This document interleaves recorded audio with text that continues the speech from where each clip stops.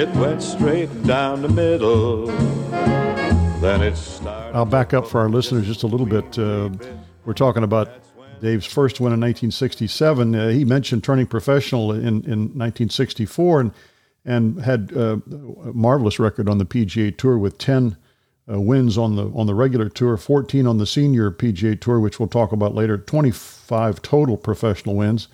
And I think we want to get to some of those wins. What were you going to say, Bruce? I don't remember.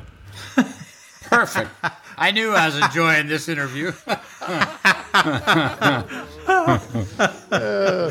why we get to edit this kind of stuff out. We hope you've enjoyed this short track of For the Good of the Game.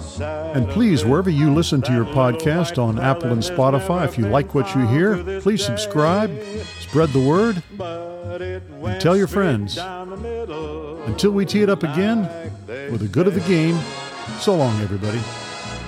Whack down the fairway, it went smack down the fairway.